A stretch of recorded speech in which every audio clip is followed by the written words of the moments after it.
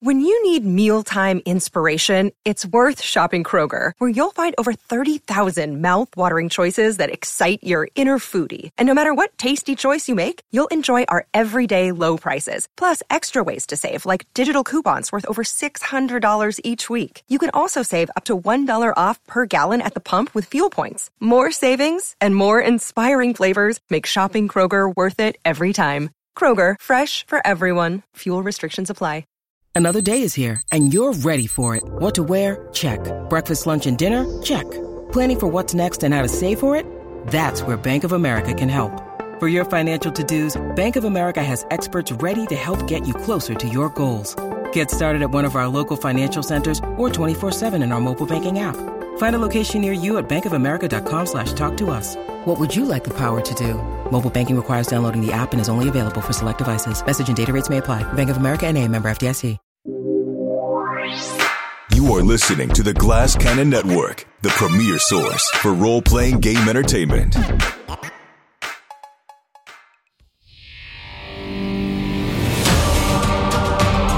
Welcome to Cannon Fodder, a behind-the-scenes look at the Glass Cannon Network.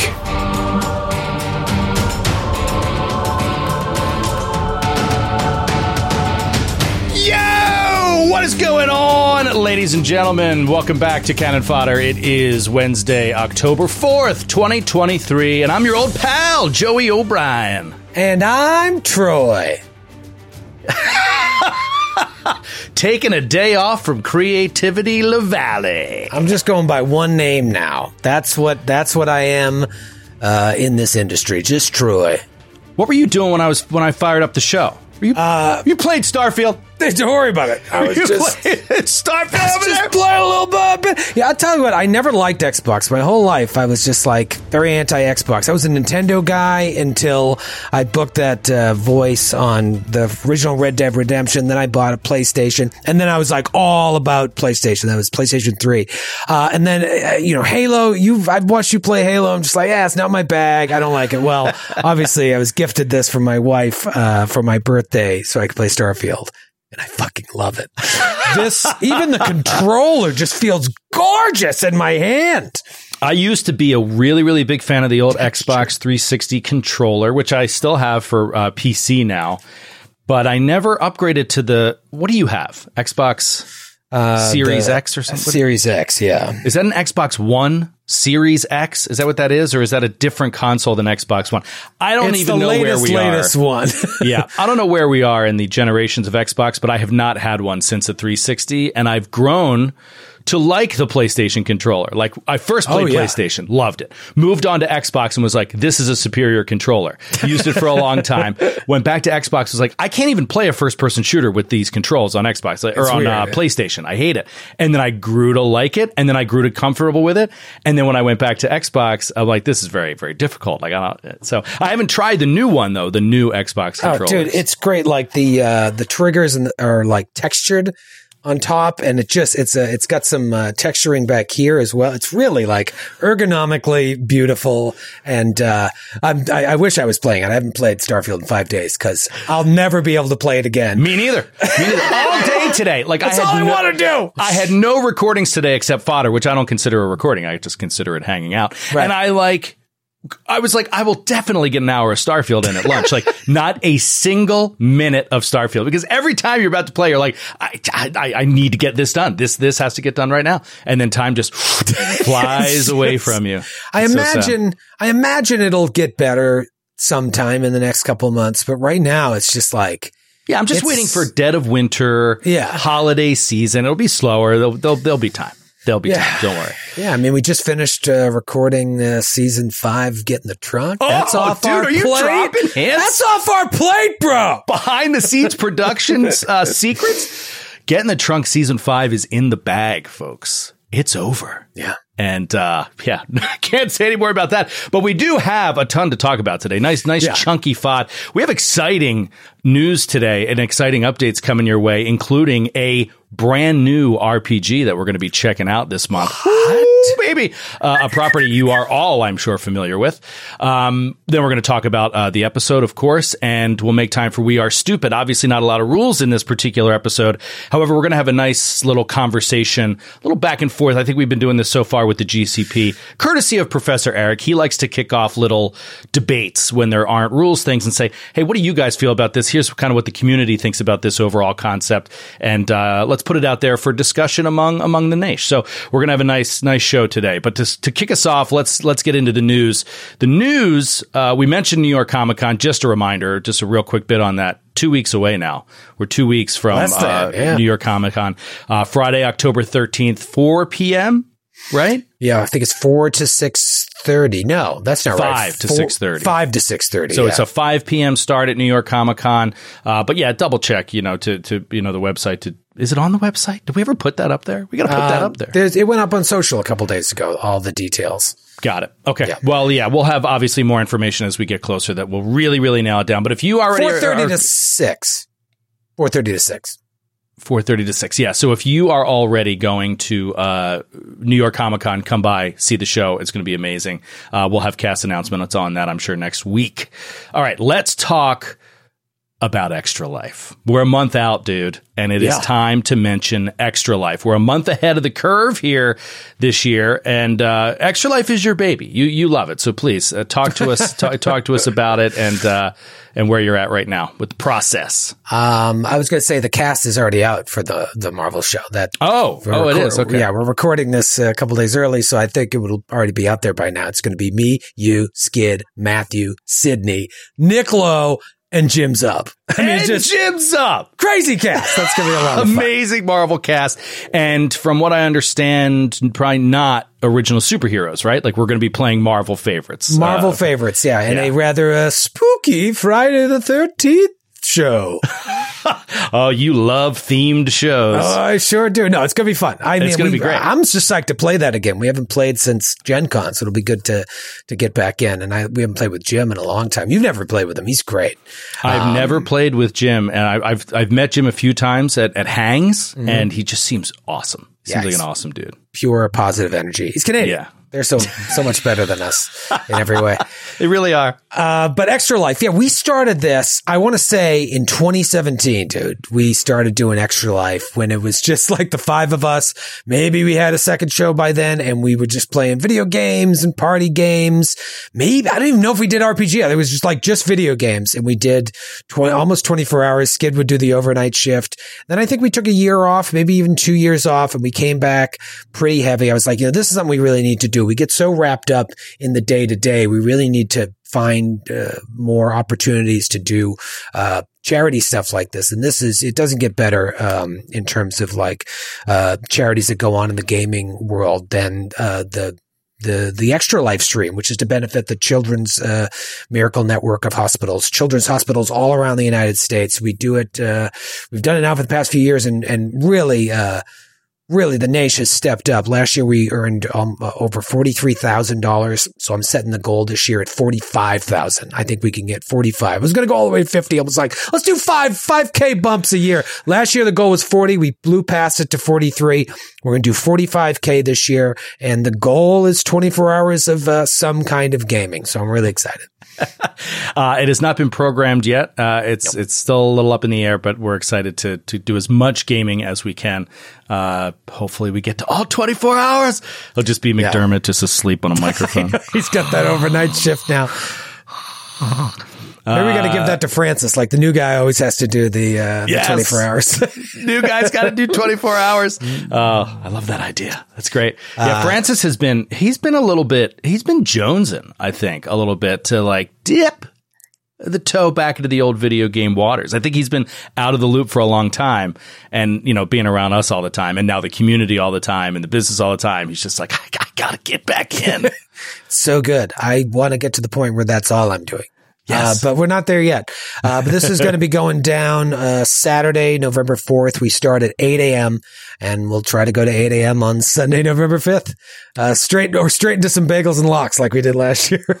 Amazing. Yeah. All right, let's talk about the new game we have coming this month. A spoiler alert, I have received via email a quick start guide for a new game that's coming out, and starting to read through that little document. Why don't you tell the folks what we're going to be displaying our first run of later this month?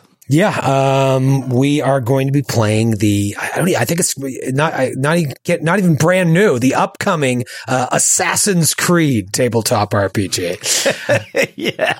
I'm really excited about this. I don't want to announce the cast yet, even though we've locked it in, just because we got some a little high profile, someone a friend of the network, a regular on the network.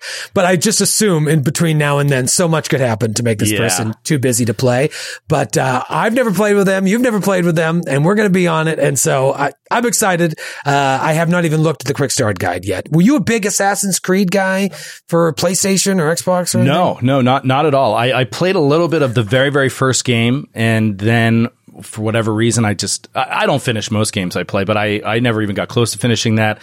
And I didn't dislike it. I don't know. Just one of those things. Life just sort of carried me in a different direction at the time. And then I never played a single sequel. I never played Origins, which I hear is great, or Black Flag, which I almost played at one point because I was like in the mood for a pirate themed game.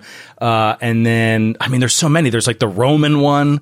There's like, it's all just different times in history. Isn't there like a colonial one, like a Revolutionary War one? They always looked amazing, but I feel like they came out at times when I was already like elbow deep in another game. Call of Duty. Yeah, something like that.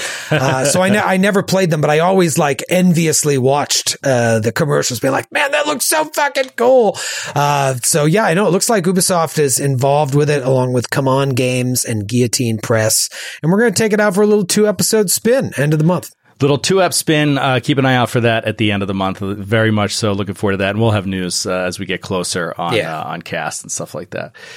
Quick update on Glass Cannon Live. Philly VIP sold out. That's a wrap, folks. Yep. That's a wrap.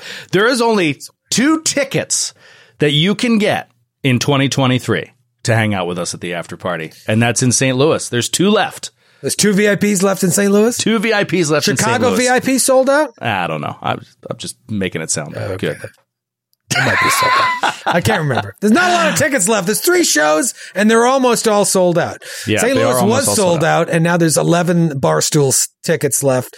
Get those Barstools. We'll be coming around with some shooters.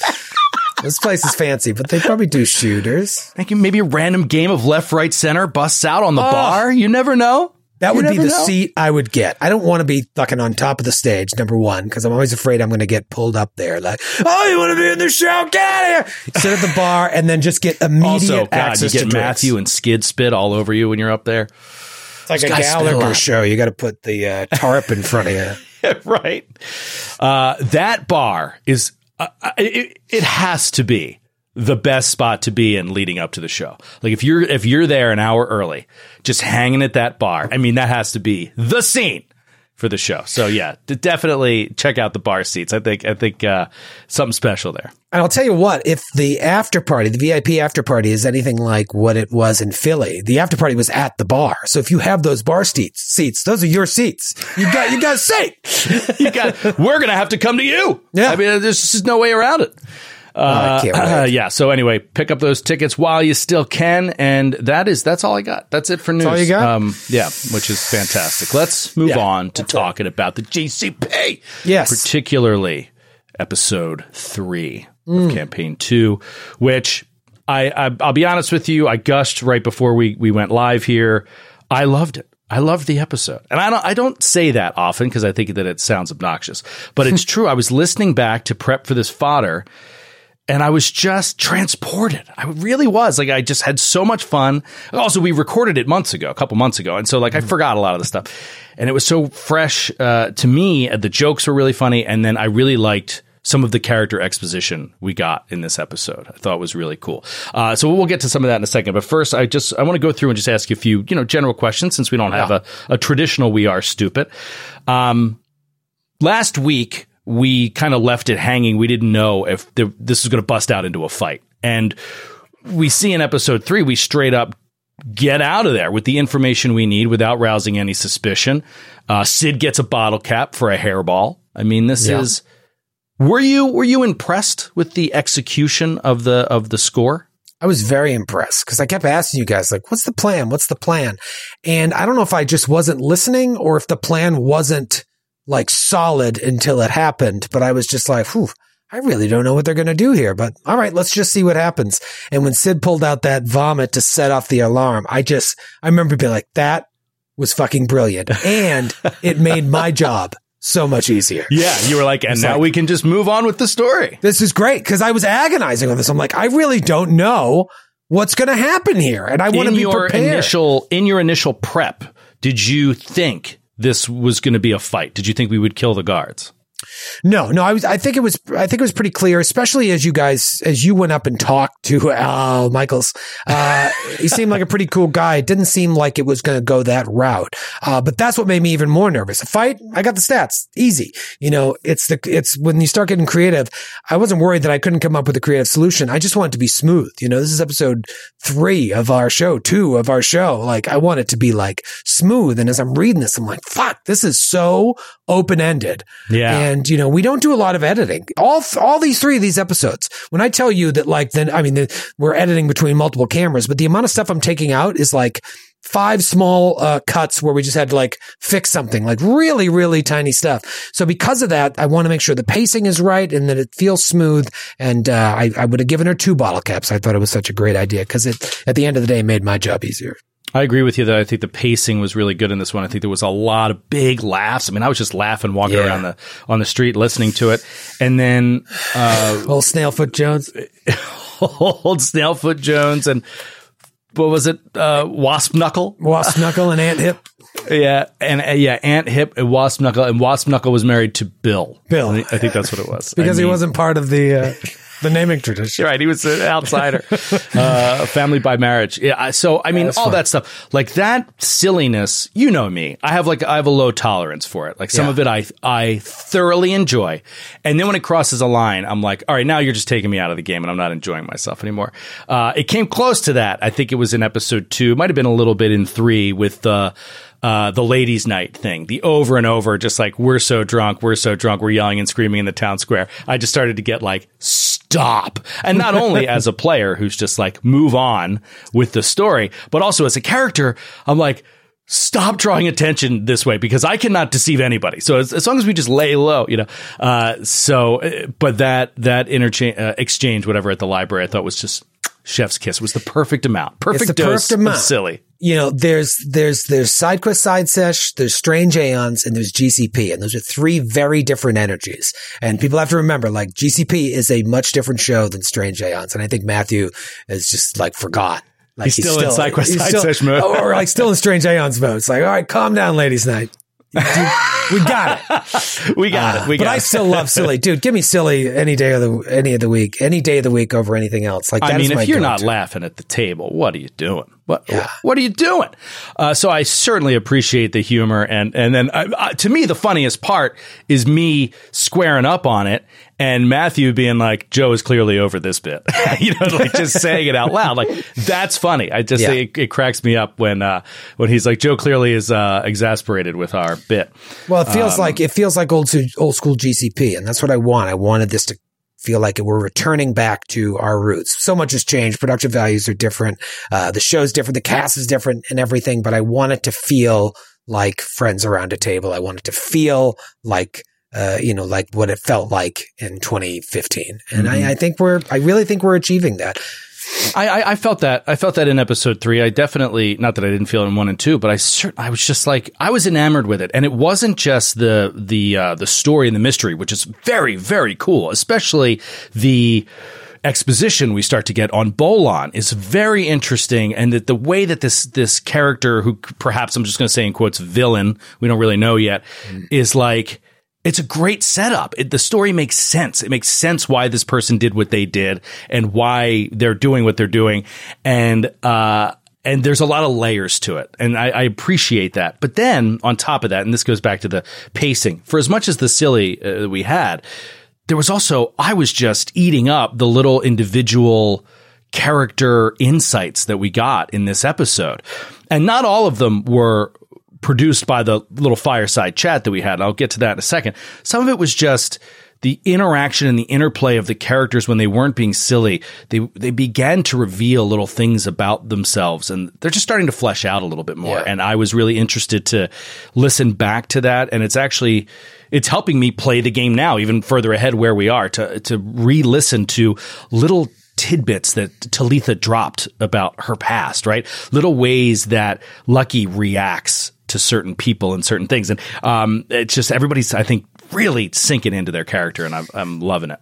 Yeah, and it's easy to breeze past. Except that. Skid. Skid just seems lost. That character just seems like, my God. I mean, Buggles is so phenomenal, and just re-listening to it, it's just great. It's great. Sorry, I cut you off. Yeah, no, I was going to say it's easy to breeze past that. Like, there was a part of me pre-ep was like, I feel like we needed to combat, like going back to original GCP. It was like episode 3 was the Wall of Wolf Street. The Wall of Wolf Street. When we've gotten to our first combat, part of me wanted to mirror that in a way. And so there was this feeling like, let's just get there so we can get that in. But like, you got to know when to let it breathe. And I could have easily done a longer episode, but I want to stay around 60 to 75 minutes. That's the sweet spot for this show, because we put out a lot of content. I don't want to do 2-hour episodes. I don't even want to do 90-minute episodes that often. I like that 60 to 75 minutes because people got a lot going on in their life. And I want you to be able to stay up to date with the Glass Cannon and not be weeks behind because the episodes are too long.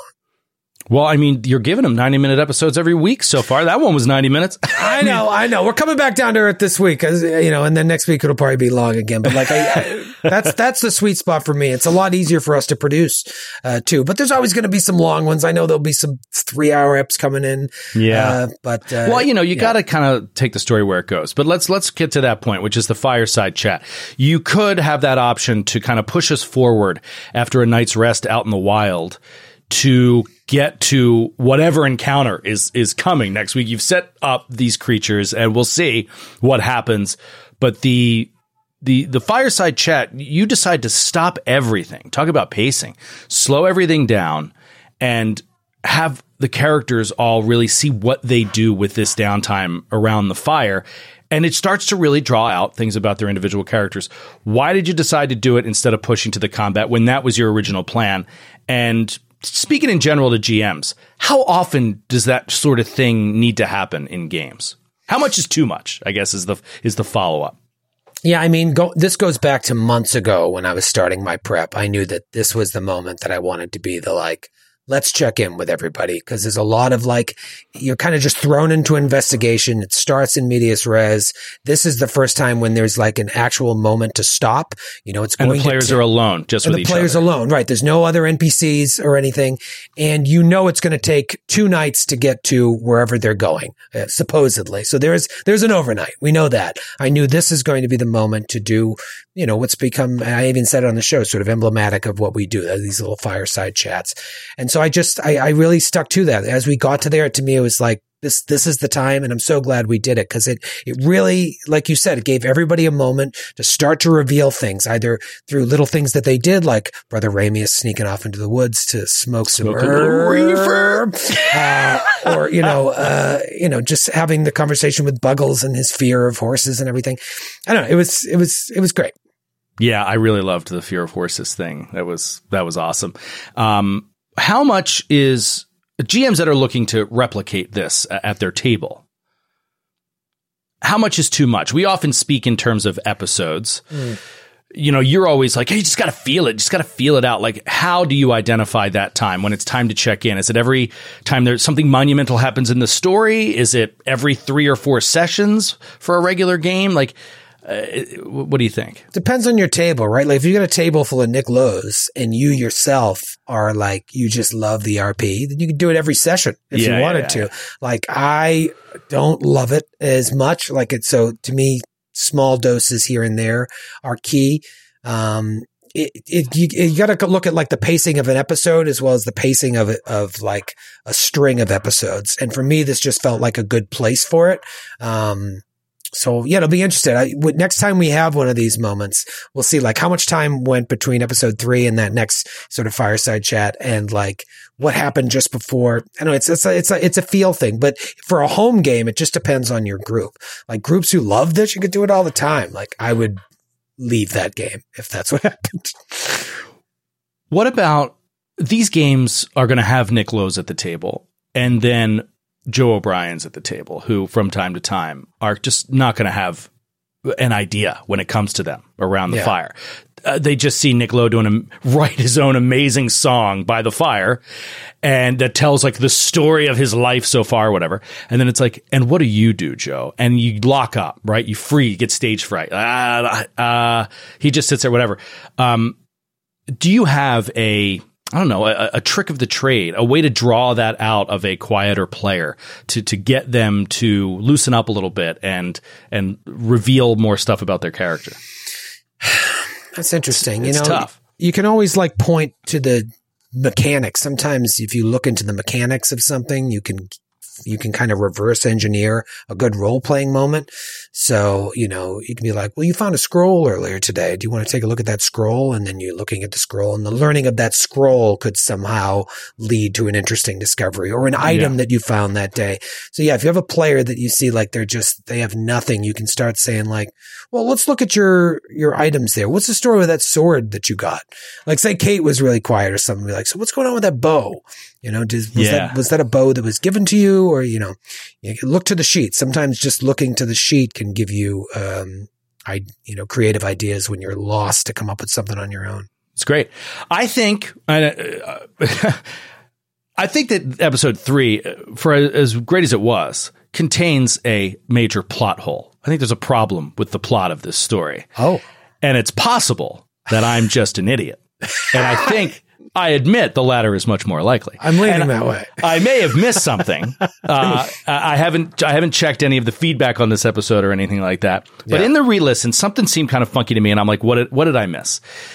It felt to me that the steps between Fayanara's quest to find out if they're fake or not, to reporting the results of that, to being directed to the halfling whose name escapes me at the moment, Lemma Feldthorn, and her having all of the information on the gates outside of the city in the Wildwood, and the guards, and the way that it's all done, and what happened that night, and what Bolon is doing, and all that kind of shit. And her being like a friend of Fayanara. Mm-hmm. Why did we have to do the test? Like, I didn't understand. It seemed like they all already knew that the gates were in the Wildwood. Well, I feel like Fayanara had a feeling, but where she was afraid to go, she wasn't allowed to go in the Wildwood, was afraid to even go in the Wildwood. She wasn't 100% sure. And I imagine her relationship with Lemma, while close, Lemma can only reveal so much to her. Maybe Lemma never said anything about Bolon to her, or the event that happened that night at the gates in the Wildwood. Is that what you're saying? Well, Fayanara mentions Bolon. Fayanara mentions that, doesn't she in the episode say something to the effect like there's this rebel, there's this I feel like the first time we heard his name was from Feldthorn. It's possible. I'd have to go back and re-listen too. But, my thought behind it was like, Fayanara has a very strong suspicion about this, but as a scientist, she needs proof, and she herself cannot go find the proof. So even if Lemma has intimated this to her in their private conversations, she needs actual proof before she can move forward in her research. So you feel like Lemma never said outright to her, like, the gates are fake, you know that, right? Like, she never said, and even if she did, she might still want some empirical evidence that they're fake. Yeah, my thought is that in the letter, because we don't see the letter that Fayanara writes to Lemma, you guys just handing it to her, it's just like, it's something I've suspected all along, and my friends have gone through and tested your gates. I now know it to be true, so let's not pretend anymore. I know the gates are fake, and I believe that they're out there in the Wildwood. Will you please let them get out there? Maybe they can help you with your other problem. So she's very aware of what's going on in Seven Arches, but being unable to set foot in there, being unable to test things and really dig into what's happening, you guys showed up at the right time for her, but I could see why that would kind of feel plot holy. Yeah, like on the re-listen, I was like, this Lemma knows everything. Why did she just tell her friend everything that was happening and send us immediately to the Wildwood? But But yeah, I mean, it makes sense that they could be close and not share all the secret information for sure. Right. And we put her to like a point where she now had to reveal all the information to us. I can imagine the two of them like hanging out at the caravanserai, like the bar at the caravanserai, having a couple of drinks, and her being like, "You going to tell me they're fake yet or not?" And her being like, Lemma being like, "Listen, I don't know what you're talking about. They're not fake." Right. I can't lose my job. And then finally, she's able to tell her that like they went out there, they tested it. I know you're full of shit. You guys, can you please direct them to the real Tell them ones? What's really going on. Yeah, that's the way I said. But you don't get all that in the show. It's just kind of in my head. But it leaves you to guys think about what that could be. But I don't want it to feel like a plot hole. That would be bad. No, I know. That's why I was like, I wanted to put you on the hot seat here on the FOD. All right, let's do one discussion here that was submitted by our good buddy Professor Eric. In lieu of a "We Are Stupid," there was no real major rules issues this episode, and then of course we're going to get in a little listener mail before the end of the show. Yeah, we are stupid. The question here is, are we stupid?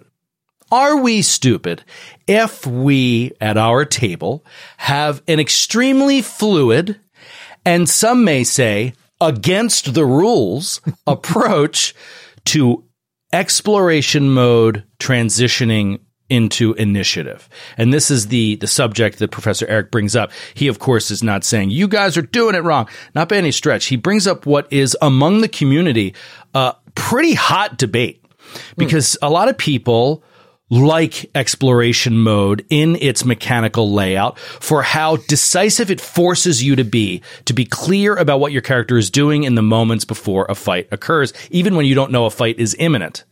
Other people are like, exploration mode is too restrictive. It's too one note. You're saying, I am just doing this one thing, but people don't actually do that. They do a lot of different things. They sneak and look around all at the same time. How can you, whittle me down into one area?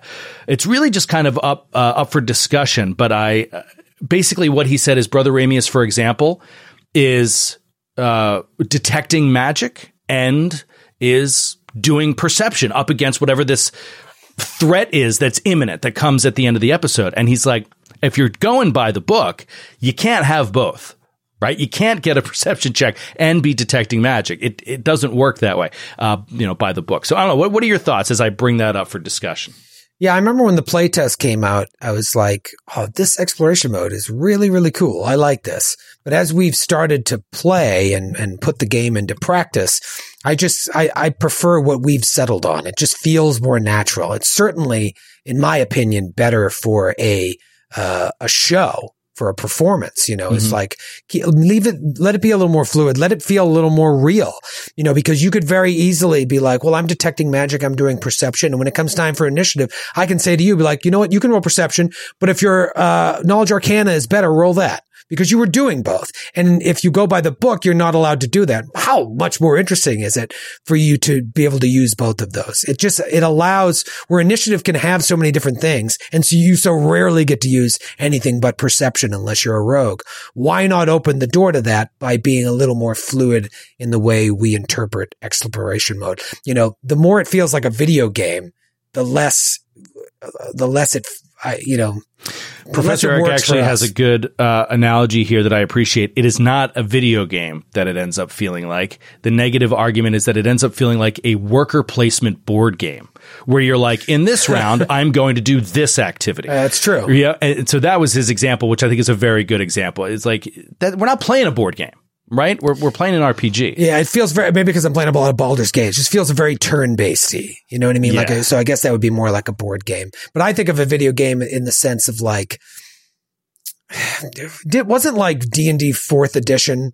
It was like trying to take it and make it like adapting elements from video games into like World of Warcraft, that kind of stuff. That was the word on the street at the time, that they were trying to capture that audience. Yeah. That exploration mode to me has that kind of a feel, and I liked it. I really did like it during the playtest. I liked the idea of it. There was one adventure that I don't think we ever got to when we did the playtest, where it was like a hex map, where you were literally exploring hexes, and depending on which hexes you chose, there could be different encounters or things that you find on this quest. And I was like, oh my God, this is so great. It's so different from anything that we've ever done. And we never got to it. And then that one, exploration mode, was really, really important. I think there could be a time, if we're doing overland travel, for example, where we could be a little bit more rigid with how we interpret it. But I think for our needs, the way we're doing it works for us. But if you guys enjoy, if other people enjoy doing it by the book, you could do that too. Yeah.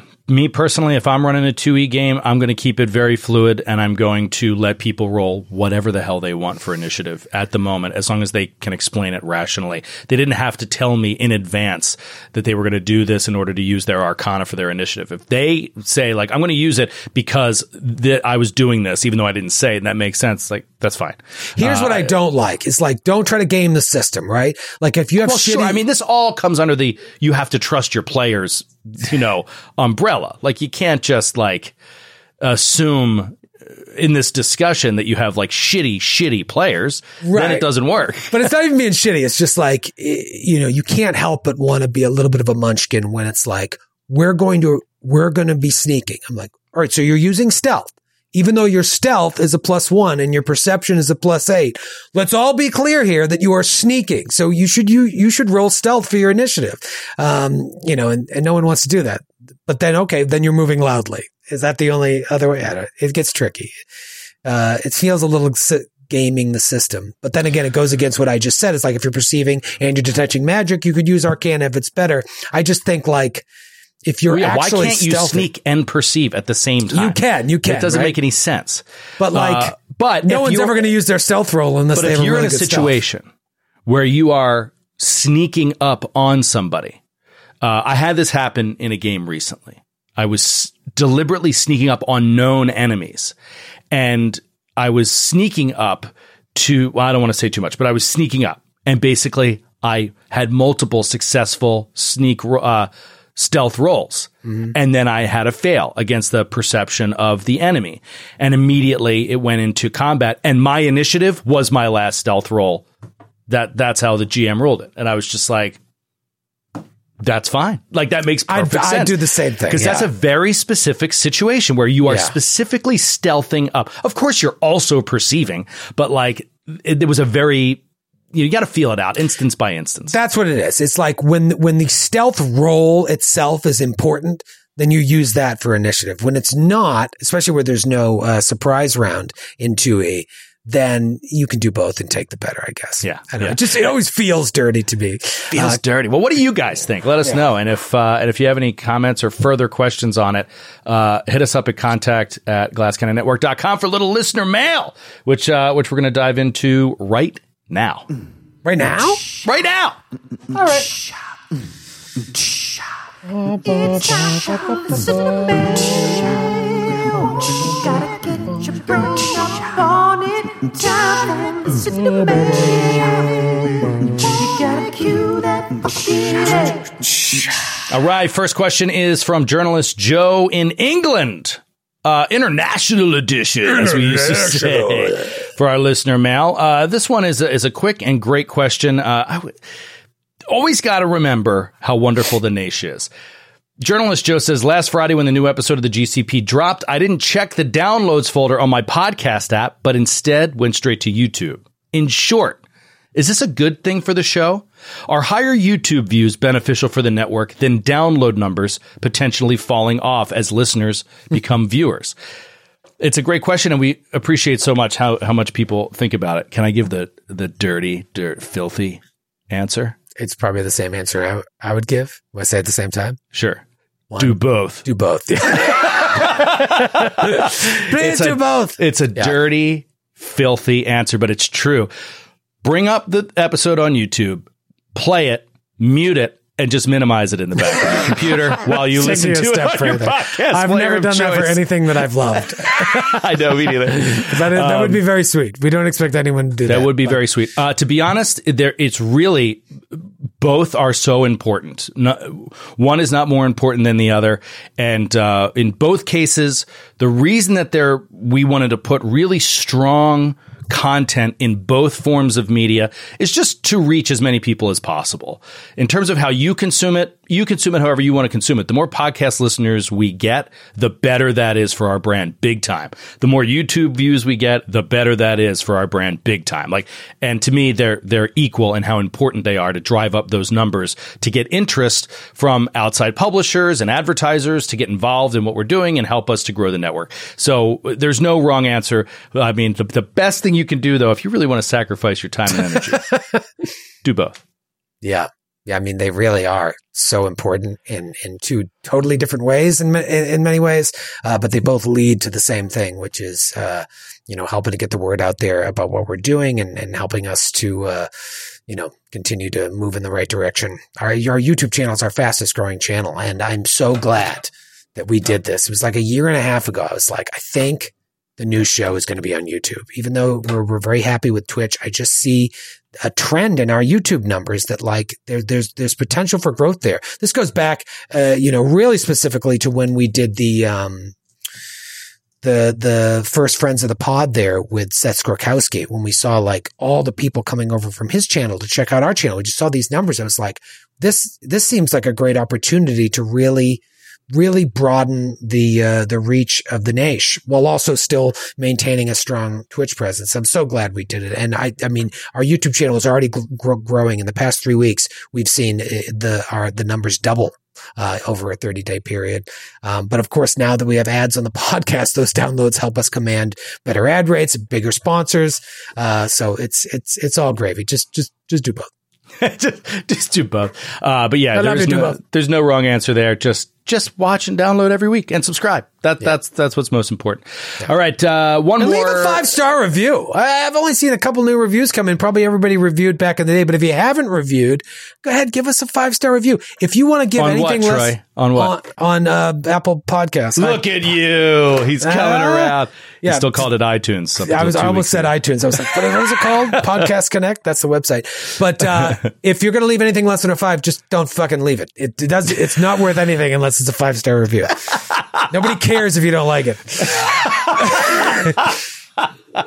People just want reinforcement when they go to these things. They just want to, see people loving what they want to love. Jeremy will round us out today with one more question. Thank you so much for writing in, Jeremy. Hey, guys. Jeremy.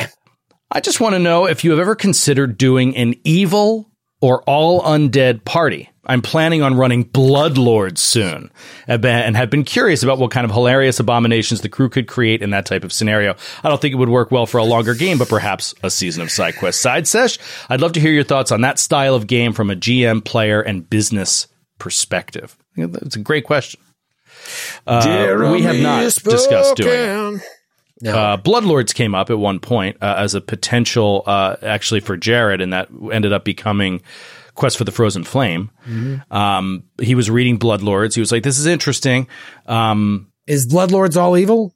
Or is it all undead? It's all undead. It's like, I believe. The party is undead? I believe so. It's in like the pure undead lands. It's like everyone is undead. It's in that, I believe it's set in that country that's like, it's off the coast Geb. Yeah. I believe it's all a story of Geb. Yeah. So I believe they're all undead and abominations and stuff like that. Me personally, no interest. I've never come around to having interest in that. Now, you do bring up a good point, which is like, what about short form? What if you're just going to play 10 episodes of it and it's just going to be really fun, and funny? You did it. You did it for SideQuest. Yeah, I played an undead character, but I played a paladin. So I had to offset it by playing like the most champion, right? So I feel like, I don't know, it just doesn't do it for me. It really does it for some people. There's some twisted fucks out there, Trey. I don't know if you know this, but they just want to get their rocks off pretending to be such villains, criminals. They just want to kill good people and heroes. Other people, and I think that this is a completely rational argument, just want something new. They've done the same thing over and over and over and over for 25, 30 years. They just want to shake it up. I get it, but it's not something I've been interested in. What about you? Yeah, I don't know. I mean, it sounds fun. I'd rather be an undead or an evil character than a fucking Leshy. Like, nothing interests me less than like a Leshy. What are your thoughts on a full plant campaign? Oh my God, it's so dumb. Like, I don't want to yuck anybody's yum, but like, that is not my cup of tea. I don't even like goblins. When Skid said he wanted to be a goblin, my first reaction was, no. Fuck, I really don't like goblins. I think they're stupid because they end up being silly. Yeah. But a second later, I was like, anything in Skid's hands is going to be fine. I would say no to pretty much anybody else that wanted to be a goblin because it just leans too silly. And I like the silly. We love silly. We were just talking about how much we love silly. We love silly. There's a difference between like having the sort of, what's the way of putting this? Like, what made Monty Python so great is that it was silly things happening in serious situations. That's where the comedy came from. It was like ridiculousness out of like the mundane.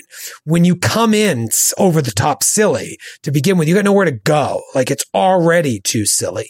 It has to be it doesn't have to. I'm telling you what I like and the sort of shows that I try to build. It's like have there be a base of something strong and serious and real. And then silly can come from that. And that's the problem to me with goblins and leshies is they tend to be too like, or a fucking pumpkin character. Like I just don't, yeah, it doesn't do it for me. Okay. I mean, I get it. You and I see things the same way, but hey, maybe you're coming down a little too hard. I probably am. Maybe somebody can build a brooding leshy. I'm sure they can. A leshy knight. I'm glad that none of the cast listens to this show because they would build a Leshy just to spite me. That's their first backup character. Yeah. I'm sure, like, I guarantee you could. Absolutely. But my initial response to a fucking squash walking up with a broadsword is like, get out of my game. That's a tough hill to climb. Amazing. What about from a business perspective? Do you think that there is legitimate concern that you would have to play a half-assed evil campaign if you were doing it for a big audience? Would you have to always kind of shy away from the real evil activity? This is real tricky, man. It's tricky in this day and age in all media. I think it's 1,000 times trickier in our business because it's a very sensitive culture in TTRPG. So we have to I always feel like we have to walk on eggshells. I think about like when we started, our comedy was one way and then we kind of settled into a place that we felt comfortable that's still super edgy, but not like going into areas that it doesn't need to go into. I still like the idea of being able to have a show where we could do that, but I think it's impossible. Like I'd love to play Cult or like Vampire the Masquerade and fucking play it, go into the way those. It's meant to be played. You could say, I always said that, right? But like it doesn't have to be that, right? You know what I mean? Like, but there's certainly like the book is there to tell you like, Vampire the Masquerade had like, there were whole things about the AIDS epidemic and how that affected the vampires. I'm like, man, that is so interesting to me, but like, you got to be so fucking careful. I don't think we're smart enough to like be able to navigate that properly, but it does interest me. And I bought the book for Cult a few years ago after maybe I guess it was only 2 years ago after we talked to Seth and he said that was his favorite RPG. And I was like, wow, well, we can never play this on the Glass Cannon Network, but I would love to go there. And so, yeah, I think that if you're doing it in a way like we are, you gotta be very, very careful. You gotta know your audience. But if it's a home game, that's the other thing. That's the other thing. Is like, even if it's a home game, you gotta be very clear with all your players. Like, what kind of evil game are we playing here? Are we just playing a bunch of like selfish people that are looking out for themselves? Or are we playing people that are going to like try and go out of their way to kill innocents, that are going to try to like do really dark shit? Like, hey, if that's your game, and everybody's fine with that's fine. But like, you need to make sure everyone is on board. You can't have like, don't be a loser to like the one person doesn't want to do it, because that is just not cool. And what's the goal, right? Because like, if say we're going to do this for a series, all evil characters, if it's just, murdering innocents and like steal and like, how are these characters going to be interesting to an audience? They have to be, they still have to be interesting. So you'd have to do something more than that. Any television show or movie where the protagonist is evil, there's still a goal there that is, if not altruistic, is something that the audience could understand, get behind, could right? relate to. Dexter was like a serial killer that killed other serial killers, right? I never watched it, but I think that was the premise. Something like that. I didn't either. It's kind of like a Robin Hood-y type approach to serial killing. You would still need to find that. Now, I imagine these Paizo adventures are written in such a way that even though they're evil, they're working towards destroying an even greater evil. I don't think the end goal is like kill a god, but maybe it is. So I think that would be one of the trickiest parts, as well as navigating content, is like you have to build characters that people are going to connect with, and if they're just pure evil, it's hard for an audience to relate to that. It's also not great, even in a good campaign, to have your villain you're playing against just be pure evil without any sort of goal that makes sense. You know what I mean? It doesn't make for a richer game. So I don't know, Jeremy, maybe you talked me into at least thinking about it, but it would be a bold choice. I'll say that much. It would be a bold choice. And who knows, maybe one day down the line, we'll be like, hey, we gotta shake it up. We gotta do something different. And we'll get that dark, twisted audience out there that's just waiting for it. I've thought many times about going one of two ways, or both ways. It's like having a 11 p.m. You thought about going both ways? I thought about going both ways. So clip that. Don't clip that. Clip like that. Don't having clip that. having a late night show like that starts at 11 p.m. that is like content warning up top. Like, this is a show that is going to explore some dark topics. It's like a cult RPG or like a really dark all evil campaign. It's like letting people know. You don't have to watch this, but if you do, it may involve this and this and this and this and like things that most people do not want to take in their entertainment. But you put the warnings out there and then you throw it out there and you hope it doesn't destroy your business. Which I'm telling you, in TTRPG, it'd be fucking impossible. Like, cause the word, people just skew it, and then Polygon will write an article like, oh, the Glass Cannon podcast did an all blah, blah, blah, and like, we'd be done. So we can't do it. But man, it'd be fun because there's some people be way into it. Adults would be into it. Adults. And then cultured folks who like can understand that this is make believe. And then the other thing is like, I thought about having a Saturday morning show that's geared towards kids. So that's where you can have your all Leshy party, so that like our kids could watch an RPG show. This is something I've been like working on in the back of my mind for a few years. As we start to add more content sometime in the next 5 years. I think I'd really like to do that. It's finding the right group, but having a show that's like an RPG show for kids on the Glass Cannon Network. That adults would like too. Yeah, like the best cartoons are the ones that you can sit there and watch with your kids, and the jokes, are going over their head, but you enjoy them as well. Totally. Bluey is great for that. Yeah. And so I think that'd be really fun for that. Yeah, dude, don't get me started on Peppa Pig. Don't even get me started.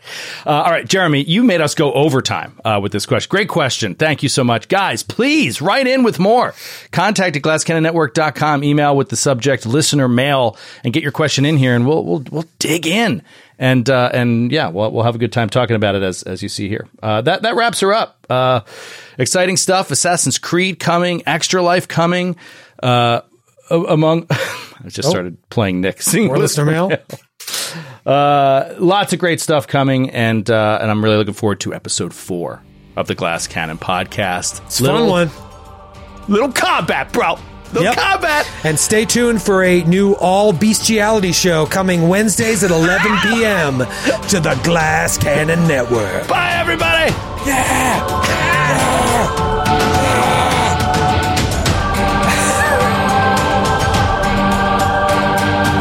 Thanks for listening to the Glass Cannon Network. For more podcasts and live streams, visit glasscannonnetwork.com. And for exclusive shows and content you can't find anywhere else, subscribe today at jointhenation.com.